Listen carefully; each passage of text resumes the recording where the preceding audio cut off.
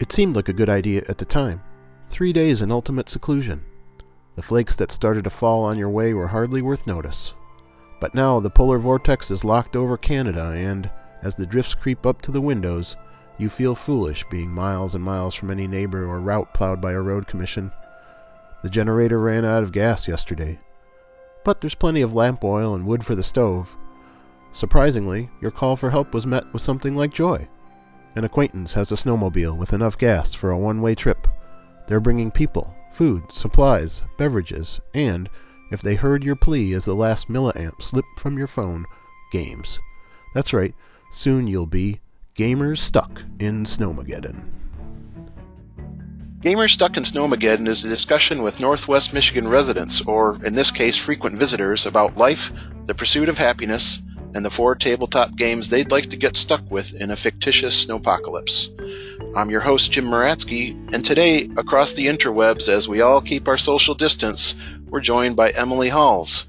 Emily, welcome to Snowmageddon. Thank you. I'm very excited to be here. Well, we're super glad to have you with us today, that's for sure.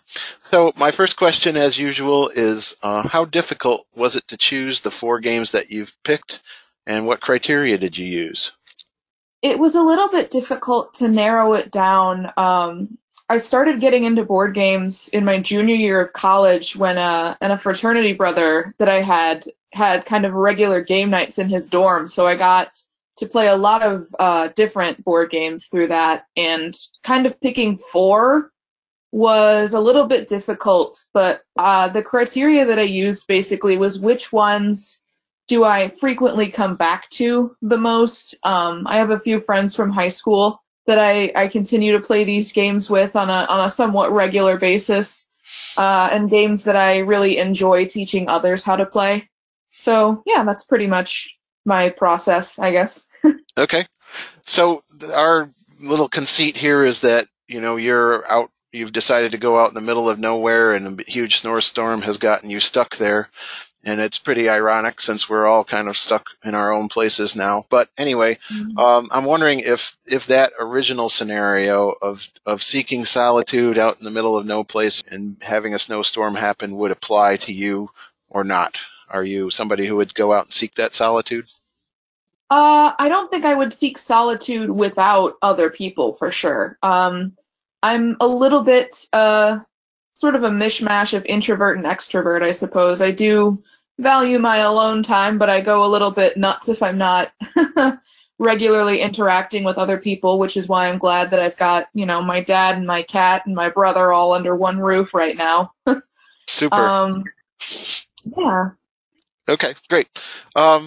All right, well, let's move on then to your first game, which is a classic game designed by Bruce Glasgow and first published in 2004 by Avalon Hill. It's Betrayal at the House on the Hill, and it's now out in a second edition.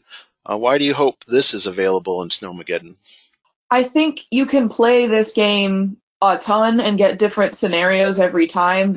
I think it's something like 50 different scenarios that you can play. I think is really intriguing, and the way that you play, the map looks different each time you play, and there's a lot of variation in the characters and things that can go wrong and things that can go right, and I think it's really intriguing, and there's a lot of replay value in it for sure.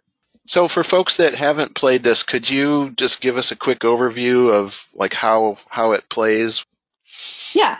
So the premise is that it's a little bit of a role-playing game. You're a group of friends that are exploring a haunted house, and you start off in sort of this entryway. It's a little bit like Clue in that it's kind of spooky, and you're exploring a different areas of the house, rather. And so you move your characters around the map and kind of discover rooms as you go. And when you discover those rooms, you can pick up items, you can encounter different scenarios, or you can encounter something called an omen. And when an omen happens, you have to roll 6 dice and try and beat the number of omen cards that have been played. And if you do beat it, then you're in the clear. But if you don't, then you activate the haunt, which is the second phase of the game, where you have to try and defeat a boss or figure out who the traitor of the game is. So yeah. Okay, so what sort of person is good to play this game with? I think someone that's willing to play a game for upwards of an hour. It's definitely kind of a long play. Someone that's willing to be collaborative with other players, at least for the first half of the game, where you're kind of sussing out the map and figuring out where you'd like things to go, what places you'd like to explore. You can kind of negotiate with the people that you're playing with. Well, if you go this way, I'll go this way, and we'll figure out more of the house that way. And then you also have to be able to play with people who are a little bit creatively devious, because if in the scenario that there's a traitor in the game, you know, it's not very interesting if you're still working together when the goal is to, you know, defeat one of your opponents. So you kind of have to be able to shift from collaboration in one way to collaboration to defeat a common enemy in the next half of the game. So when you play, do you hope that you are the traitor or not? I have never personally been in a game where I was the traitor. I've played a couple games where there are a couple of situations or scenarios where there is no traitor and you're kind of playing against the game, which is also kind of fun. So I think, yeah, I would like to be the traitor at some point. It's definitely a different version of the game. Like you suddenly get a different set of rules that you're playing by, which makes it really interesting. Yeah, that seems really neat that you can have a traitor or maybe not. It's not going to work out that way all the time. So that really keeps you guessing. So I hear you on lots of replay value for this. Mm-hmm. Okay, so let's talk a little bit about beginnings. You mentioned that you started playing games in school, but could you talk a little bit about what hooked you on playing games? Well, I know when I was a kid, we used to do something at our house called Unplugged Tuesdays or Thursdays. I can't remember which day of the week it was, but we kind of strive to have a night with no TVs, no phones weren't quite as advanced as they are now, but no cell phones, no computers, and just kind of hang out together as a family. And we would often play games like Pictionary or Sorry, or I'm trying to Scrabble, I'm trying to remember a couple of the other ones that we did, but the Clue was one of them too. It was just kind of something we tried to do as a family. And then growing up, my brother and I both got into a ton of extracurriculars, and we didn't really have that time to connect as often as we had in the past. And then I really enjoyed spending time with people in that way. And so when the opportunity presented itself again in college, I really jumped at that, and I got to hang out with my friends, and we all kind of grew closer as a result of playing those games. So I like the human connection aspect of it for sure. So you are a music teacher, and we'll talk a little bit more about how that goes in a bit, but I'm just curious to know if you would tell us a little bit about how you started on a musical path. Yeah, my parents actually met, as you may or may not remember, in the Spartan Marching Band. So music was always a really, really important part of my life and my family growing up, to the point where it wasn't so much, do you want to join band, as it was, what instrument do you want to play? And, you know, I never felt aggressively forced or cornered into that. It was something that I had really wanted to try for a long time. And then I finally got into band, and it wound up being a really great activity for me. I loved it. I loved the creative expression that I got to have. I loved meeting the people in band and getting to grow close with those people every day in class. And then when it came time for me to start thinking about what do I want to pursue, you know, professionally, I was like, well, this is something that I'm good at and it makes me happy, you know, so everyone kind of has to figure out that balance between what can I make money doing and what am I going to have a fulfilling career doing. And I think music and teaching in particular is a good intersection of that for me. One of the things that you and I have in common, along with your folks, is that we're all alumni of the Michigan State Marching Band. Was that an important part of your college experience? Oh, absolutely. Yeah. I actually didn't make it my freshman year. And I felt that was sort of a blessing in disguise. It let me get acclimated to college in a way that I wasn't sure I maybe would have had the time to focus on to really get settled. Because that's a big transition in the first place, going from high school to college and moving away from home. And I wound up being grateful for the opportunity to get settled into study habits and getting to meet people in the clarinet studio in the College of Music, because clarinet is my primary instrument. But at the end of the year, I still felt a little bit lost. And then when I did make the cut my second year of the marching band, and joined the band fraternity Kappa Kappa Psi, that's where I really found my sort of my people, my home away from home. Okay, so getting back to games a little bit, I've seen some informal polls that say most board gamers are either teachers or programmers because you need to be a process person to enjoy board games. I'm just curious to know what you think about that. I think that makes a lot of sense now that I think about it. And I actually have a coworker that I'm a first-year teacher. So I'm working in the Clarkston School District right now in Metro Detroit area of Michigan. And one of my coworkers actually is also an elementary music teacher, and he's taking night classes to be a programmer, and he is also a board game enthusiast. So, that really tracks for him at least. There you go. Get all three. That's interesting. Okay, well, let's move on to your second game. Your second game was pretty popular before, and now it's more popular, I think, because it can be played over video chat or via spreadsheet or that sort of thing here as we're social distancing. But it was designed by Vlad Echvadl and published in 2015 by Czech Games Edition. So why is Codenames coming along to Snowmageddon? Codenames is another one that has a lot of replay value because there's these little map cards that you can use, and you can really just rotate it for 4 completely different games using the same cards. And aside from that, the cards that you use, there's probably at least a couple hundred of them. I'm not sure. I'm kind of guessing off of memory, but there's just a billion different ways to play, and having to kind of get on the same wavelength as the people that you're playing with and having that challenge, I think, is really interesting. And I always love trying to come up with creative ways to summarize in one word the connection that 2 seemingly completely unrelated things might have. So this is a great game for a larger group of folks because really any number of people can play it. But this is a very different game from, say, Betrayal at House on the Hill. Do you think people who normally wouldn't play a game like Betrayal at House on the Hill would play Codenames? Yeah, I think it's got a lot of the same sort of replay value where you can play it a bunch of different times and not really have the same game twice, but it's a lot quicker. So for someone that's maybe not as inclined to spend an hour and a half to 3 hours playing a game, it's a lot of that same. You can do a lot of rounds of this right in a row, and they're all different, and sometimes they can be quite comical to see what some people think of as connecting words for certain other things, bridges between certain words. Do you enjoy being the spy master, or would you rather just be a player, or how do you think about that?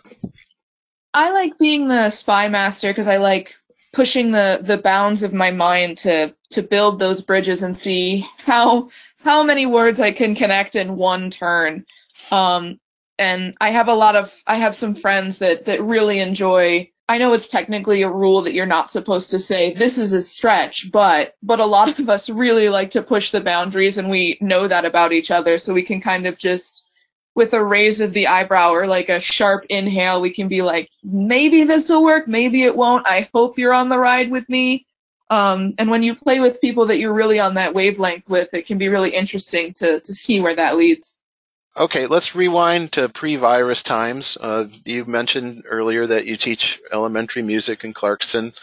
What is a typical day of a music teacher in an elementary setting, if there is a typical day? So just due to the nature of elementary school students, I don't know that there's such a thing as a typical day. They all look really different, and that's one of the great things about the job. But I can definitely talk about my usual schedule and how that goes. I know that my coworkers, we don't all have the same kind of day-to-day routine at all the different schools in Clarkston. But my daily routine is that, I get up, get ready for work, and I get there around 7:45, and I've got about an hour of planning time. So I usually use that time to run copies that I need for the day or look over my lesson plans and see if there's any last-minute changes I'd like to make.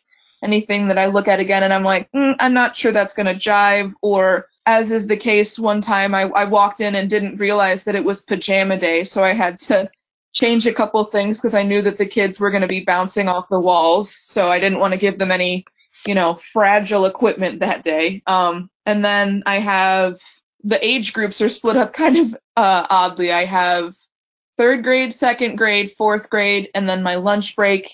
And then the biggest jump is fifth grade to kindergarten to first grade, and then my day ends.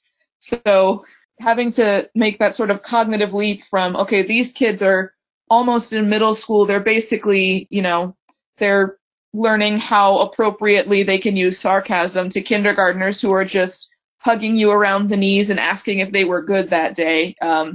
Really changes the way that you behave and you teach between those two classes, and it's sometimes a difficult switch to make. So do you actually teach instruments, or do you, what is the sort of musical pedagogy at this point? Are you just trying to get them used to rhythms or that kind of thing, or what is it that you are teaching them? Yeah, we do. I do a little bit of everything with every grade, but the depth with which you get into it varies a lot. So like with kindergartners, I'll do repeating chants, like tap, tap, tap the beat, listen first, then repeat, and then I'll do like some tapping thing, or I'll give a pattern like ba ba ba ba ba ba, and they have to repeat it. And then by the time you get up into fifth grade, they're reading notation, right? So they're seeing it on the board, and they're able to say, this is a quarter note, 2 eighth notes, okay, 1, 2, and whatever. And then as far as instruments go, the older kids get to do more complex things. Like fifth graders are often they're doing recorders, they're doing Orff instruments. We had just started ukuleles before the schools got shut down, so that's really a bummer that I can't do that with them. And then we were doing ukuleles all the way down to second grade, Orff instruments down to first grade. And then the kindergartners were basically just getting egg shakers and learning to tap their bodies and what is and isn't appropriate movement at the time. So you have to teach them how to be responsible before you give them something that they can break. So I got to ask, what are Orff instruments? Oh, sorry. Yeah, Orff instruments are mallet percussion instruments that are kind of on a smaller scale. So it's like a 2-octave xylophone or a metallophone, like a vibraphone. So it's basically... Great. You give them notated music to play, or are you just playing on those that follow along with you, or that kind of thing? For the older kids, I work more with like notation, like they can see the EGBDF, the treble staff. But for the younger kids, it's a lot of rote learning.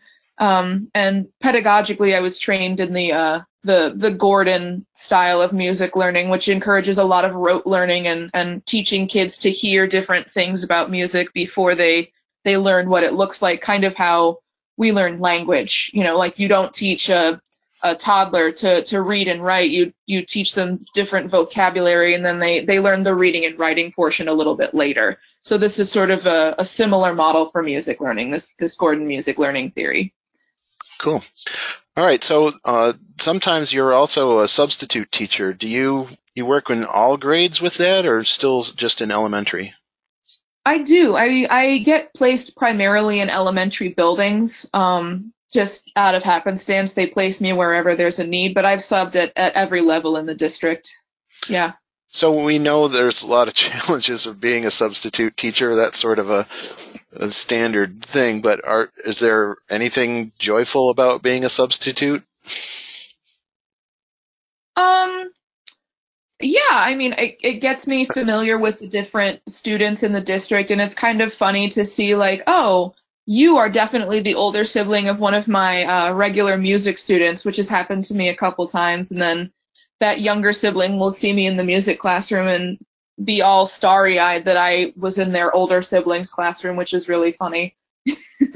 And just being able to still engage with different subject areas, because I thought about being a teacher in a couple different subject areas before I had settled on music. So still, I think I've always been a person that likes learning new things, really, regardless of the subject area. So being able to see the different lessons that kids are learning is really cool sometimes. So it looks like there's probably not going to be any in-person school for the rest of this school year. Do you think the parents are prepared for that? I have to say no. I think this is an unprecedented time for all of us right now, and I've seen a lot of very funny posts on social media that have gone viral that I very much appreciate from stressed out parents who are saying things like, when we come out of this, teachers' salary should be doubled, or teachers should make $1 billion a year. So I appreciate that, and I think maybe that is in the weirdest kind of a little bit of a nasty silver lining. Parents are realizing how much work we put into a day, and how difficult it can be. But it's also, so joyful, as I'm sure parents are glad to be spending time with their kids. But, it's unprecedented. There's a lot of stress from fear of the situation. There's a lot of routines that have been interrupted for everyone. So I'm not sure, it would be overwhelming even if there wasn't a pandemic happening, I'm sure. I mean, how do the kids, how do you think they'll deal with this situation? Do kids need school or that society, or do you think they'll be okay? I think that school is an important structure for kids to provide routine, to provide social interaction, to provide structure in their lives.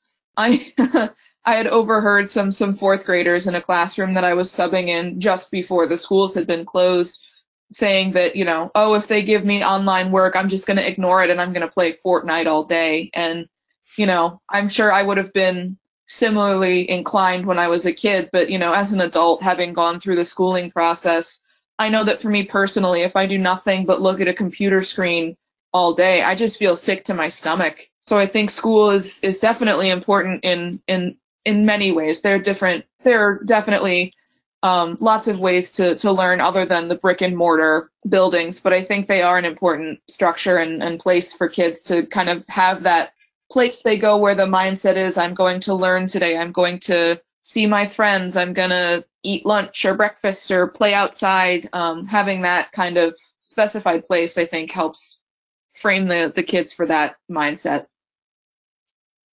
Great. So you are super creative. What other kind of projects or things are you working on these days?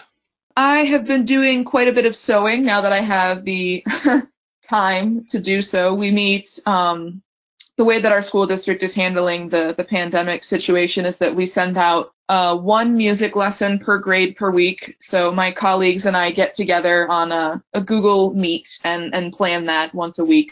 And we just got off of our spring break, so we didn't have a meeting this week. But I've been doing a lot of sewing. I made myself a shirt, and I actually spent most of yesterday cutting up material to sew some homemade masks to donate to area hospitals, because there's obviously shortages everywhere, and if I have a skill set that can be beneficial during this time, I would like to be able to use that. That's great. Thank you for doing that. You also have a cat that I saw is a retriever. That's kind of an amazing feature of a cat, I guess. Tell me more about how you met Fiona. Yeah, that is, I think, probably the craziest thing about my cat is that she genuinely loves to play fetch. We actually did that a little bit this morning while I was eating breakfast. I knew for a while when I was in college that I had wanted sort of a pet companion. I grew up with two dogs in the house, and so I've always loved pets. My brother had a couple hamsters, and I had never. Oh wait, I did have a rabbit. I almost forgot about that. But I wanted sort of, I was living in an apartment or a dorm, and I only saw, my dogs at home when I came home for 1 or 2 week stretches, and I was getting a little bit lonely. I wanted a pet companion up at school. So I started looking into where I could get an animal, and I knew that I wanted to go to a shelter rather than a breeder, both mainly because I wanted to adopt an animal that otherwise might not have found a home. But I also, what college age kid can afford like a purebred kitten? And I'm not even sure that's a thing. I'm just thinking of the dog world because that's what I grew up with. But I was looking at pictures online, and I just saw this sweet little orange face, and I went into the shelter in the next couple days with my roommate and played with her and then took her home. Okay, well, your third game is another classic that could be said to have founded Eurogaming in the US. It was designed by Klaus Teuber and originally published in 1995. This is Settlers of Catan, or I think the current publisher, Catan Studios, would rather we just call it Catan. But tell us why you want to bring this along. I've always kind of described Catan as Monopoly, if Monopoly made sense to me. I tried Monopoly as a kid, and I never really understood the formal rule set. I understood it as you move the pieces around the board and you buy real estate, and then money is exchanged for 3 hours until someone gets frustrated and flips the board over. And that that might get me some flack from people that really enjoy Monopoly, but I never could really get invested in it. But Catan, I like. Again, each time the game looks different. The different tiles get set up pretty randomly each time, and there's a lot of different resources that you can gather and ways to strategize where you'd like to place your settlements to get the most out of those resources. And of course, the robber makes things interesting when you're trying to sort of put a block in the road of your opponents.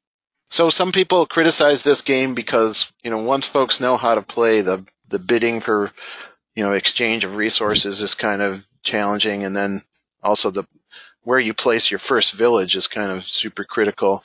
Do you agree? Is this a difficult game to teach because of that? Or is that just sour grapes from people and it's okay to move forward with a game like this? Whenever I try to teach people, I usually sort of give hints. I was a little bit devious when I taught my parents. I didn't give them the benefit of knowing that where you place your settlements makes it a big deal for the rest of the game. So my mom actually got quite frustrated and frequently said, "And mom gets nothing, surprise," because she had her settlement at the intersection of like a 12 and a 2 or something. So I was a little bit devious in that respect, but I find it easier with most games to kind of explain it as I go rather than just dump all of the information out at once. So usually when I teach a game, not just Catan, but any game, I'll do, like open hand, and I'll talk through a turn rather than just, this is how you do your turn. This is step 1, step 2, step 3, step 4. Okay. And then this is the goal. This is some roadblocks, that kind of stuff. Because that's a lot of information to process at once, and it can be difficult to remember it. So you're a school of hard knocks kind of teacher when it comes to board games, and that losing is a good lesson for people to learn how to play, right? Yeah, I guess. I had that kind of thrown in my face the other couple months ago with some friends when they were teaching me a new game, and I misinterpreted a couple of the rules and ended up losing that game pretty badly. I was a little bit of a sore loser, so that's maybe changed the way that I think about that now. Okay. So do you think playing like tabletop games has a role in society? Do games matter? I think they do, yeah. I think any art form, entertainment has a role in society. I don't think we're just put here to live and breathe and eat and work and then just kind of pass on to the next whatever there is. I think there's definitely a valuable place for the arts, and I think gaming is, the people that build the games, obviously there's artwork that goes into the pieces of the game. There's artwork that goes into, it's an art form designing the game and making it cohesive. I think leisure is really important in human society, and gaming is a really great way to fill that leisure time.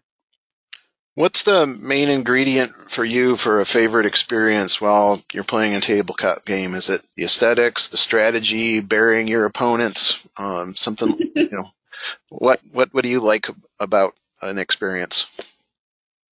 I think the thing I like the most about gaming experiences is playing with the right people who are willing to laugh and be good sports. I don't love games where the object is total domination over your opponents, because I think that breeds a little bit more competitive spirit than I'm usually interested in. I am to some degree school of hard knocks when it comes to winning or losing, but that's usually only one or two games in, but I like to play with people that are sort of at the same understanding level that I am, and I like to build each other up to make the game more interesting and competitive. So it's challenging for all of us for sure. You said that you started playing Dungeons and Dragons. What attracts you about that? And tell me a little bit more about that experience. I actually started, a lot of my fraternity brothers in college got really into Dungeons and Dragons. And my first, Stranger Things, that was a big component of that. And it kind of piqued my interest when that show came out on Netflix. And then I actually had a friend tell me about, I think the genre is called an actual play podcast of these three brothers and their father who play Dungeons and Dragons together and record the whole thing. And it's called The Adventure Zone. And I had a friend tell me, Dungeons and Dragons aside, it's a really awesome story that they're telling. You should give it a listen. And I did, and I just totally fell in love with the story that they were telling and the characters that they were creating and the situations that they were in. And I wanted to try that for myself. And it turns out a lot of my friends had the same inclination. They wanted to try that kind of storytelling medium as well as the gameplay.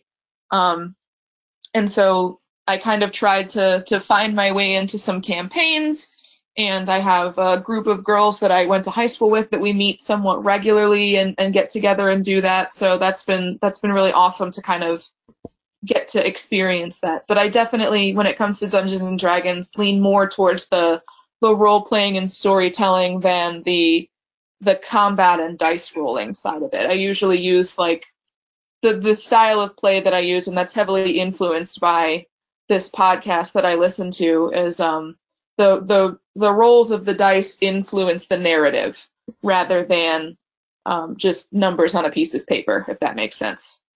Absolutely, yeah, that's great. Good for you.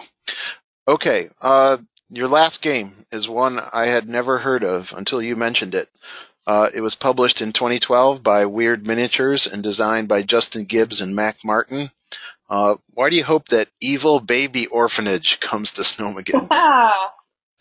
Oh, I love this game, and no one's ever heard of it, which is so great because I get to explain it, and it's awesome. So this game was based off of this query by these two brothers that I was a devoted follower of in middle and high school, called the Green Brothers, John and Hank Green.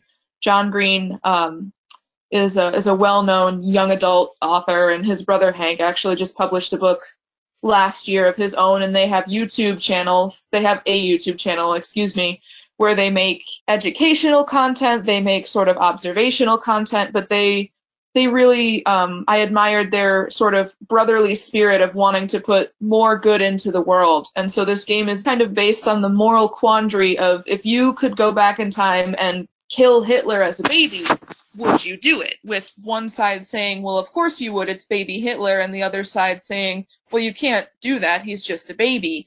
So the sort of nonsensical idea of kidnapping Hitler and raising him in a time pocket orphanage and raising him to be a good person before re-releasing him into the time stream was sort of the idea behind this game. So you're kidnapping evil dictators or just genuinely bad people, like Typhoid Mary is one of the characters in the game, and sort of trying to raise them, air quotes, to be better people. What kind of player do you need for something like this? Is it a real thinky game, or just folks that want to go along with the theme and have fun with it, or how does that work? Yeah, to be honest, it's quite a thinker. I have a few friends that have played one or two rounds and just gotten really fed up with how much thinking goes into it. Each individual turn is actually 5 smaller action turns, so you have to be able to really balance a lot of spinning plates to be able to play. So I read a criticism of this game that, and this is just technical stuff, has nothing to do with the theme, I think, but it's a little too balanced, and so sometimes it's difficult to get to the end of it. Have you found that to be true, or are you able to usually end the game in a reasonable amount of time? Well, yeah, I think it's a lot like Betrayal, where you can expect to play, if you're playing with people that are, able to spin all the plates. Every game I've played has usually been about an hour and a half, because the difficulty is you don't you don't win the game at the end of your turn. You win the game at the beginning of your next turn. So if you have, if you've collected enough points at the end of your turn, you have to somehow manage through the actions of the rest of the people you're playing against to hold on to all of those points by the beginning of your next turn to win. So it can be quite difficult to find a winner. And most of the time when I've played, the winner has been achieved by accident, just by people that were not quite paying attention or just by happenstance of the actions of the cards that were in play. What do you see next for tabletop gaming for you? Is there any games that you'd like to play, or any games you'd like to play more, or anything like that? I know we're in wacky times right now, and who knows how that'll work. But anyway, what do you think? Yeah. I would really like a way to be able to play board games remotely for situations like this. Like, I know I'm glad to be in the house with other people, but my dad and my brother are not as passionate about the complicated, as they say, board games that I like. They like things that aren't as difficult to manage with a lot fewer spinning plates. But I have, FaceTime groups or Google Meets with my friends, and we try to play these board games, but then we realize, we have to kind of suspend something from the ceiling to be able to see the board, or we have to figure out some convoluted way where we all have the same setup going and we kind of describe what's happening. So I would really like for some, ideally non-electronic way to play board games remotely, but I know that the technology for that is sort of counterintuitive. But yeah, I don't know. I just I like the connection aspect between people, and there are certainly games you can play online, but I would like to be able to play my board games online as well, if that makes sense. Sure, it does. All right, my last formal question for you. The snowmobile on the way to Snowmageddon that was bringing your games had to cross a river, and on its way, it hit the far bank, and 3 of your games that you have chosen bounced out into the river and were washed away downstream. Oh, no! As you unpack, which one of the games that you've chosen are you hoping is still there? Oh, my gosh. Oh, man. I think I'm going to have to go with Codenames. Yeah. Okay. I think I'm going to have to go with Codenames because there's so many different ways to play it, that you can play it with a lot of different people. You don't even technically need the game pieces to play if you wanted to just use pieces of paper. So in the horrible scenario that actually all 4 had bounced out and it was actually, I don't know, a box of shoes that had made the trek. Yeah, that's something that you could still play even without the game pieces, I suppose. But yeah. Well, super. I hope we never have to make that sort of decision. But anyway, Emily Halls, thank you so much for joining us here today in Snowmageddon. Thank you for having me.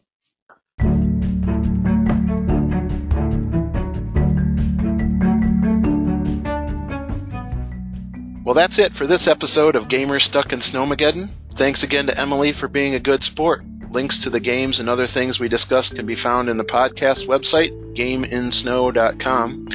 Website hosting is sponsored by Archipelago Creative LLC, makers of Mackinac Island Treasure Hunt card and board games at MackinacTreasure.com.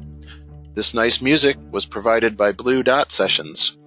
Look out for more episodes of this podcast at anchor.fm/GameInSnow. And if you have comments about this show or want to suggest or be a guest, please email me at gameinsnow@gmail.com. I'm Jim Muratsky. Thanks for listening.